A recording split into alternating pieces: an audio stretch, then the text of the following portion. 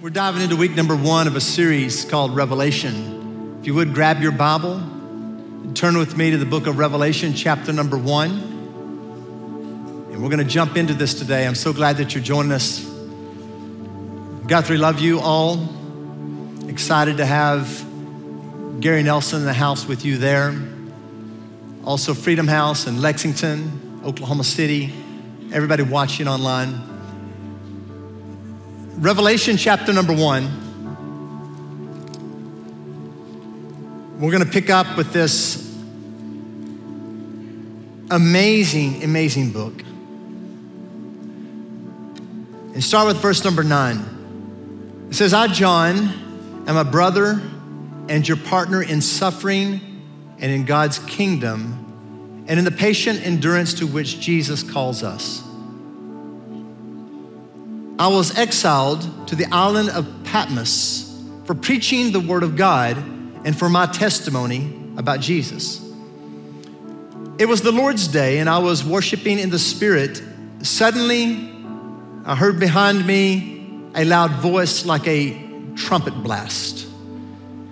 It said, write in a book everything you see and send it to the 7 churches in the cities of Ephesus, Smyrna, Pergamum, Thyatira, Sardis, Philadelphia, Laodicea. When I turned to see who was speaking to me, I saw 7 gold lampstands. Those represent the 7 churches. And standing in the middle of the lampstands or churches was someone like the Son of Man, who was wearing a long robe with a gold sash across his chest. His head and his hair were white like wool, as white as snow. His eyes were like flames of fire. His feet were like polished bronze, refined in a fire, and his voice thundered like mighty ocean waves. He held 7 stars in his right hand, and a sharp 2-edged sword came from his mouth. And his face was like the sun in all its brilliance. When I saw him, I fell at his feet as if I were dead. But he laid his right hand on me and said, don't be afraid.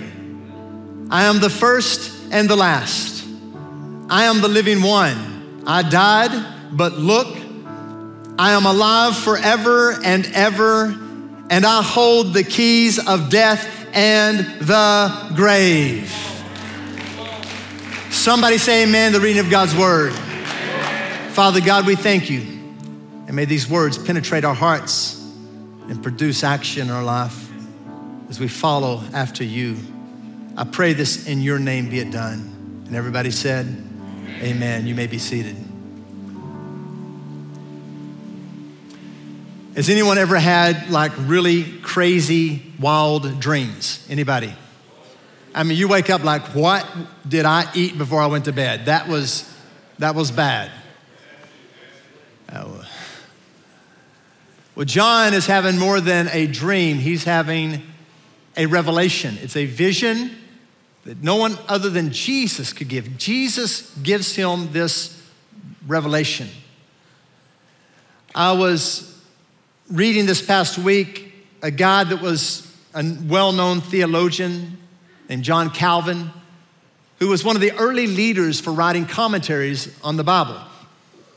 And he wrote commentaries, complete commentaries, for 65 books of the Bible. Only one of them he did not write a commentary for. And guess which book was that? Revelation. He was asked, why is it that he did not write a commentary on the book of Revelation? And he said to his crowd, he says, because I don't get it. Anyone who tells you they've got Revelation figured out, they ain't got it figured out. I'm not against the commentaries, I'm not against, but to be able to say that I've got, because there's a lot of guys out there and you listen to like, man, they got this thing all figured out. No, they don't.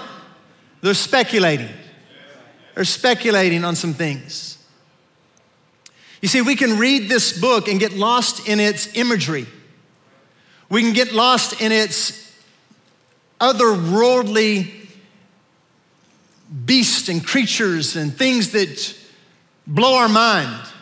With seraphims flying around and many eyes in a beast. And we can begin to try to figure out all the things concerning the beast and the Antichrist and the number 666 and the end time dates and events and so on. We can get so enthralled with them that we can miss the overarching message that Jesus is trying to give his church.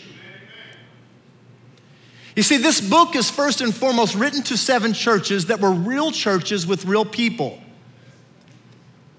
Many of them facing suffering, and all of them would be facing great persecution. And John is writing this book to encourage them. John knew a lot about suffering himself. He knew about persecution. In fact, he even said it here, I'm a fellow sufferer with you in Christ Jesus. And then he breaks it down and says, literally I was banned to the Isle of Patmos. For what reason? He said, for preaching the gospel of Jesus Christ. In fact, church history bears out that John the Beloved was literally taken by the Roman government, imprisoned for a long period of time, and then was put into a pot of oil. The fire was put underneath it. It was heated up till it was boiling, and yet he didn't die. They took him out of that and realized we can't kill him, so they banned him to the Isle of Patmos and left him there. And it was on the Lord's Day that he has this revelation of Jesus Christ. You see, because during this time, there was a lot of persecution, and it was actually starting to increase. We're talking close to 100 AD, and it was only picking up as the Roman government was pressuring Christians to recant their faith. And many of them by history, by the Roman government, historians, and also church history says they did not recant their faith. Some of them died horrible deaths. The Apostle Peter died by crucifixion. But he did not want to die like Jesus, upright, so he asked that if he could be turned upside down. So instead of being died with his head up, he died with his head down, crucified for Christ. There was others that were sawed in two. Some of them were taken and hung by their fingers and left for the elements for days in until they died. Some had holes drilled in their head with molten lava poured inside. Some of them were actually impaled on sticks, put into city squares. They were pitched and tarred, and then they were lit aflame so that the Roman citizens could have light at night. These are true stories of people who refused to recant their faith and held on to their belief in Jesus Christ. I'm asking you, what are you standing for right now? Are you standing for Jesus, or are you wishy-washy and in and out? I'm telling you, Jesus is worth dying for. For over the last 100+ years, the book of Romans specifically the book of Revelation has been oftentimes viewed as a book of doom and despair and for fear. But for the early church, it was not written that way. It was written as a word of encouragement. But see, sometimes we can be so close to our suffering, like this Bible's right up to my face. But if somebody put this up to me and I did not know, I would not be able to tell you what it is, because all I see is black. I cannot make out anything. I pull it a little further from me and I can say, oh, it's maybe a book. I can see that it's a book. The further it gets from me, I can see that it's a Bible. And then I can see all the surroundings around me and I can see all the people. But with this up here, I can't. And sometimes suffering, sometimes pain, sometimes the attacks of the enemy causes us to see right here. And what John is doing through the revelation of Jesus is he's wanting the church to see the bigger picture of what is to come. Not just their present suffering, but what they will get in the end. And in verse number 8, he says it this way, Jesus, I am the Alpha and the Omega, the beginning and the end, says the Lord God. I am the one who is, who always was, and who is to come, the Almighty. What is he saying here? He's making a profound statement as he is God. He's always been God, he is God, and he will be God when everything is done. Because Jesus Christ is the same yesterday, he's the same today, and he's gonna be the same tomorrow. And he wants them to know that. And you see, that claim is astounding in itself. because he's saying he's God. Jesus is saying he's God. Well, you know, there's a lot of people that talk about Jesus being a good man, a good teacher, and we can sometimes fall in that idea, but it cannot be true. C.S. Lewis said it this way: Jesus is no good teacher. Either he is one of three things. Either he is a lunatic of incredible proportions, or he is a liar straight from the pit of hell, or he is Lord of Lords and King of Kings. And each one of us have to make a decision on who Jesus Christ is. And someday every knee shall bow and every tongue will confess that he is Lord. You see, and it says that he is Alpha. That's from the first letter of the Greek alphabet, the beginning, and Omega, the last F. And here's the thing. What is your beginning point will determine how you handle things in life. And if your beginning point is with you, well, good luck. If your beginning point is with, your spouse or your parents or your kids or your job or your money, then good luck with that.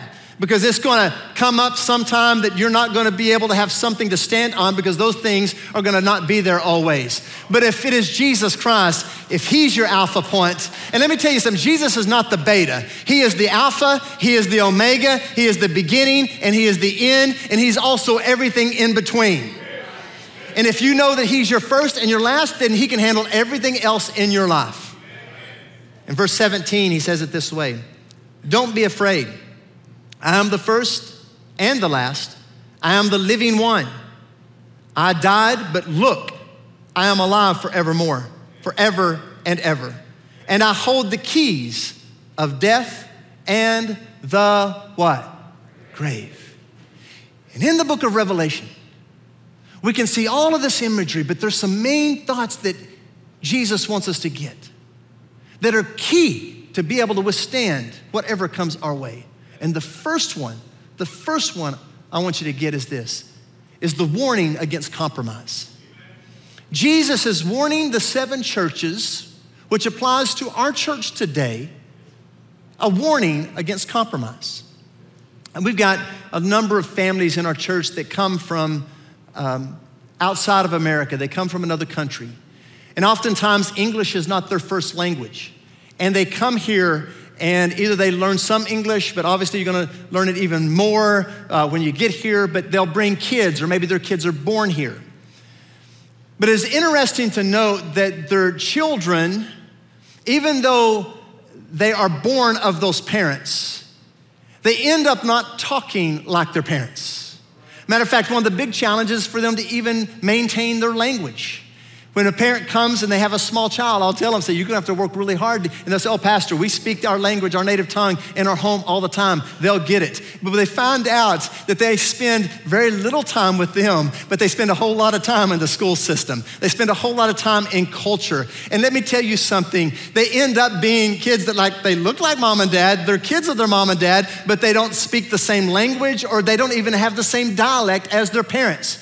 Well, I've got a warning for you when it comes to following after Jesus Christ. We are so surrounded by culture. We're so surrounded by our environments. We're so surrounded by media. It is so easy to be conformed to the image of this world. It's so easy to fall in the patterns of this world. But the Bible says, be not conformed to the patterns of this world, but be ye transformed by the renewing of the mind into Jesus Christ.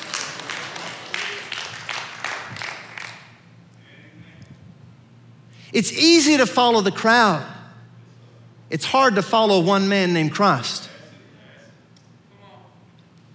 Broad is the way that leads to death. Narrow is the way that leads to life, following Christ. It's easy to give in to our comforts of the flesh, isn't it? It's hard to crucify our flesh. But the call of the book of Revelation is to die to yourself so that you can live unto Christ Jesus. It's following after Christ when no one else is following after Christ. It's being conformed to the ways of Christ. And in here, he talks to 7 churches, and of the 7 churches, 5 of them, he uses this word, repent. 5. I don't have time to go into all of them, but I'm gonna just pull out 2 of them real quick. One is the church at Sardis. Here's what he says. I know all the things you do, and that you have a reputation for being alive, but you are, say it with me, hold that right there, hold that. First off, he says, I know all things. Jesus Christ knows all things about you. He knows what you did last night. He knows what no one else knows. He knows your motives and the intents of your heart and the thoughts in your mind. And he says to them, you have a reputation for being alive. And the reason why I picked this one out as one of the churches I want to talk about is because North Church has a reputation for being alive. We got a live worship, hopefully live preaching and teaching. Hopefully we have really alive and vibrant small groups and North groups, and we got people that are energetic to give and world missions and all those things. But I don't want to just have a reputation with this world that we are a church that is alive. I want to be looked at down by Jesus Christ himself, and he says that we are alive. Because he really knows, because I have found that we can show up at church and we can go through the motions and really be spiritually dead. And here's what he says in verse 2. He says, wake up. Wake up. Wake up. You see, because every Christian, there's one of three ways that you're either asleep spiritually, or you're falling asleep spiritually, or you're awakening spiritually. And I want to be the Christian that's awakening spiritually. I want to be the church that's always awakening. I want to be the church that every time that somebody's preaching, I want to be on the front row, on the edge of my seat, listening to that message, because I believe it has something for me. Every morning, I want to open God's word and I'll say, God, you got a word for me today. I want to be awake to the realness of Jesus Christ. When we start worshiping, I want to lift my hands and go after Jesus, because I want to be awake to his glory, his awe, and his splendor. I want to go out into the world and share my faith, because I want to be awakened to what he's done in my life, and I want other people to experience that. And then you have the church at Laodicea. Verse number 15 of chapter 3, it says, I know all the things you do. Again, he says the same thing, that you are neither hot nor cold. I wish that you were one or the other. But since you are lukewarm water, neither hot nor cold, I will spit you out of my mouth. Now, there's a lot of people that are debating on what that meant, and I know you can take it probably from several different slants. But as I've read and looked at some theologians and some thoughts, I really believe that possibly Jesus was saying here, he said, I'd rather you be hot or cold. What does he mean? Hot. Let's take that as you're on fire for Jesus. Come on, I want to be on fire for Jesus. How about you? But then, or cold. What does he mean by that? So Jesus had those that were red hot on fire following him. But you notice Jesus also spent a lot of time with those that were cold. He went with the sinners and the publicans. He went with those that were the outcasts of society and ate dinner with them and hung out with them, because I think that he could stomach them a whole lot better than the lukewarm people. Because you know who the lukewarm people were? They were those that were the spiritual leaders. They were the Sadducees and the Pharisees and the people that knew how to play the game. I don't want to be a church that knows how to play the game. I want to be a church that's on fire for Jesus Christ, living for him every day. Which brings me to the second overarching thought that Revelation is communicating. Jesus is communicating a call to faithfulness. A call to faithfulness. So, of the 7 churches, 5 of them were called to repent. 2 of them were not called to repent, but they were called to remain. And to remain was simply this. He was warning them, don't go the ways of the other churches. Now, every one of those churches had something good. He said he listed good things. And you see, that's what happens. That's what the scary thing is. So many times we can have a lot of good things we are doing that we miss out on where we're compromising. We miss out on our call to faithfulness. And God is calling us to raise up our level of faithfulness unto him. The call to faithfulness. He talks about the church at Smyrna. And they were, the Bible says, poor and persecuted. Poor and persecuted. And he says, remain strong. Remain. One of the early martyrs of the church was a guy named Polycarp. Polycarp was a bishop in Smyrna and also over that region. Polycarp Most believe, this church history, that he was a personal friend of John the Beloved who is writing this. And can you imagine John the Beloved is writing to Smyrna and some of his friends, and he's sending out these letters, and Polycarp is reading that message of standing strong. Don't compromise. Hold to your faith. Believe God, trust God no matter what happens. And all of a sudden the persecution begins to come.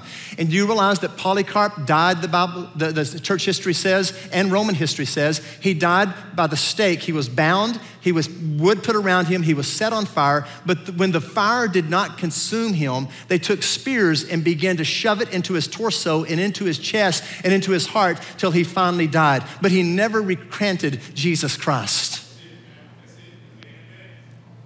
May we be people of faithfulness that hangs on to the end.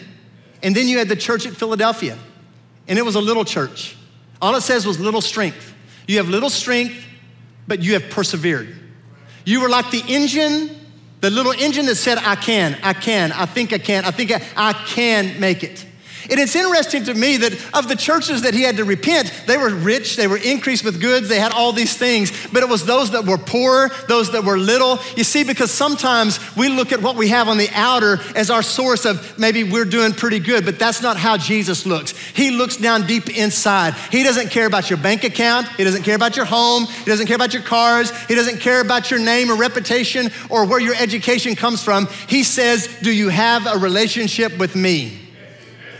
That's what's important to him. And faithfulness to what? Let me give you just a few things to think about.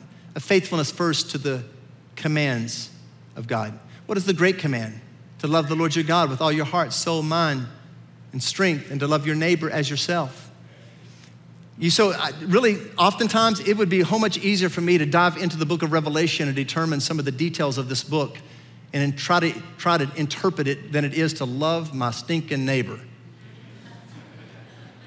Love my enemy that's attacking me and coming at me. You may know what I'm talking about? So it's easy for us as Christians to dive into the scripture and kind of begin to try to figure it all out. But when Jesus said, no, first thing I want you to do is love me and then show that by loving your neighbor as yourself. And then also the command of the Great Commission. Faithful to that, he says. Faithful to the Great Commission. What is the Great Commission? It's to go into all the world and preach this good news, baptize in the name of the Father, the Son, the Holy Spirit, and teaching them everything I have commanded you. Making disciples is the call, folks. The reason why we do Heart for His House is because we want to do the Great Commission, taking the Word of God out to this world.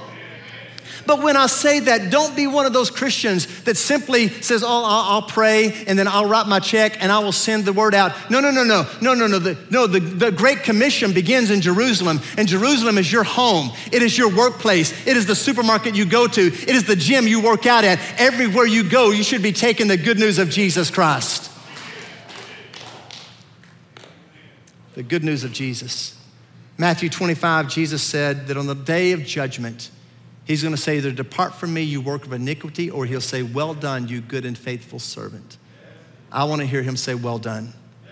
Which brings me to the last overarching thought that I wanna give you today, is the reminder of the ultimate reward. The reminder of the ultimate. Revelation is not only about a warning against compromise and a call to faithfulness, it's a reminder of the ultimate reward that is to come. So my wife and I got married 30 years ago. What was the reward for marrying Shannon? Was it a home? Was it somebody to cook? Was it kids? Was it somebody beautifully decorate the house and a great leader in our church in regards to discipleship and does all these wonderful things? No. You know what the reward was? Shannon. All those other things are just byproducts of her. The reward is her. And let me just tell you something. The reward for the Christian walk is not that my health is good. It's not that I got money in the bank account. It is Jesus. And even when we get to heaven and we're gonna have eternal life and we're gonna have a glorified body, all those things are byproducts. What the real reward is Jesus. To live is Christ, but to die is gain. To gain what? To gain Jesus and all of his glory and all of who he is. And let me just tell you something. Jesus Christ is coming back. And throughout the book of Revelation, it says it again and again, he is coming soon. Jesus said he is coming soon. If they were saying that 2,000 years ago, how much more should we be awakened to the reality that Jesus Christ is coming back? And he says in verse number 7, he says, look, he comes with the clouds of heaven. That's his glory. Not through the clouds, he's coming with his glory. And everyone will see him, even those who pierced him. In other words, every single person that even stood against him, they're gonna bow their knee to his glory when he shows up. And all the nations of the world will mourn for him. Yes, amen. Now, for some people, the coming of Jesus Christ scares them spitless. And for you, I say one of two things. Either you just don't understand what really is happening here and you need a greater revelation of what God wants you to understand, or you're still in your sin and you need Christ to redeem you from your sins. Because if my wife is gone on a trip for several months, I'm telling you, I am anticipating her return. I can't wait for her to get back. And the moment I see her, I am sprinting all out to get to her, to throw my arms around her, to give a big smack on the lips and just to hold her embrace because I have been missing her. And that's the way it should be with Jesus Christ. Our Lord and Savior should be that many more times over how we are anticipating and exciting about him coming back. He is coming again, but he's coming for a church that's without spot or wrinkle, washed in the blood of the Lamb of God. And do you realize that he's coming back to judge the world? Now, this scares a lot of people too. And it shouldn't. And for the church at Ephesus and the church at Laodicea, they begin to realize he's coming back to judge. The very end of this book, Revelation 22, verse 12, it says, look, I am coming soon. Again, he says that. Bringing my reward with me to repay all people according to their deeds. And I find encouragement in this. Sometimes we can find fear in this, but not for the church here. They're finding encouragement in this. Because what it's saying is that someday God is going to make all things right. What juries couldn't do, what judges couldn't do, what our leaders couldn't do, God is someday gonna do. Come on, sometimes as a pastor, I make judgment and I'm like, I really don't know what to do. And sometimes I have to make judgment, but there will be a God someday that's gonna judge everything right. And he is gonna set everything right. And we should find peace in that and hope in that. Our God is coming back to judge. But for those who are the righteousness in Christ, I got good news for you. All of your sins have already been judged by the cross of Calvary, and your sins have been cast as far as east are from the west, and you got to rejoice in that your sins are buried in the sea of forgetfulness, and you will not be judged according to your sin. You will be judged according to your works, but in the flesh, but not according to your sin, and that is good news to know. So throughout this, in verse number 5, he makes it clear. He says, all glory to him who loves us and has freed us from our sins by shedding his blood for us. How do we receive victory? The victory is through Jesus Christ and him alone. And to every one of the churches, all 7 of them, Jesus says, to those who are victorious, I will give. And he says something different to every one of them. Now, this is not something that he's given different to every church. He's just given an example of all the things that will be given on that day when we are crowned the righteousness in Christ. And to one, he says, the ability to eat from the tree of life, from the fruit. You think about that for just a moment. I love fruit. How many love fruit? We're gonna eat from the tree of life.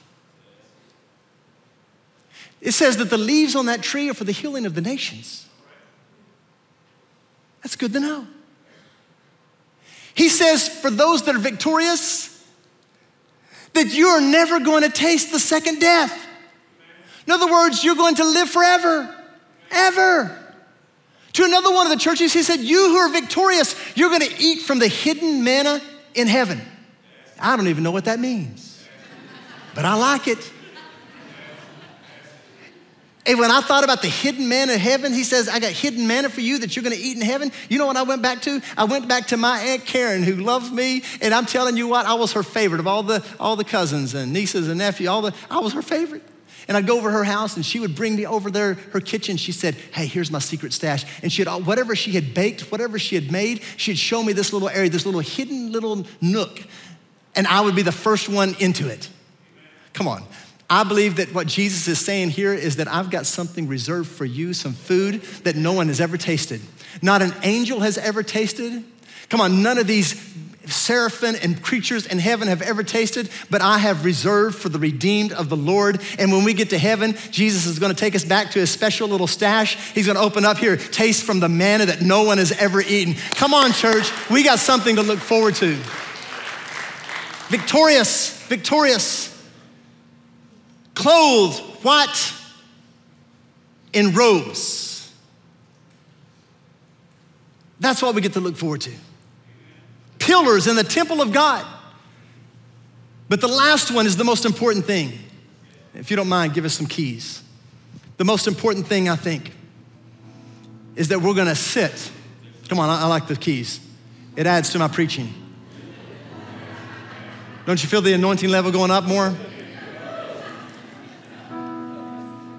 Yeah. He says those that are victorious will sit on the throne. And not just any throne, on his throne, with him. Can you imagine that? I've never been to the White House. And it doesn't matter who the president is, doesn't matter all that stuff. You know what? It'd be nice to go there, but that's not my ultimate goal. My ultimate goal and reward is to sit on the throne with Jesus Christ. That's what the goal should be. That's the ultimate reward. Is Jesus. Is Jesus. Is Jesus. To sit on the throne with him. To rule and reign with him. And if you don't know Christ as your Lord and Savior, today is the day. Now is the time. I want every eye closed and no one looking around. And if you're here and maybe you're wherever you are, but you need Christ as your Lord and Savior to make it into heaven. You need forgiveness of your sins. Don't flirt. Don't flirt with this world. Be crucified with Christ. And how do you do that? By dying to yourself and Christ coming alive in you. I want to pray a prayer. Father, may your Holy Spirit descend in this place to everyone that's listening. And may we cry out to you for forgiveness of our sins. And will you cleanse us from all unrighteousness? Make us the righteousness in Christ. You died for us so that this could be the case. And then God, may we obey you by following you in water baptism. It's in your name I pray. And everyone said, amen, amen, amen.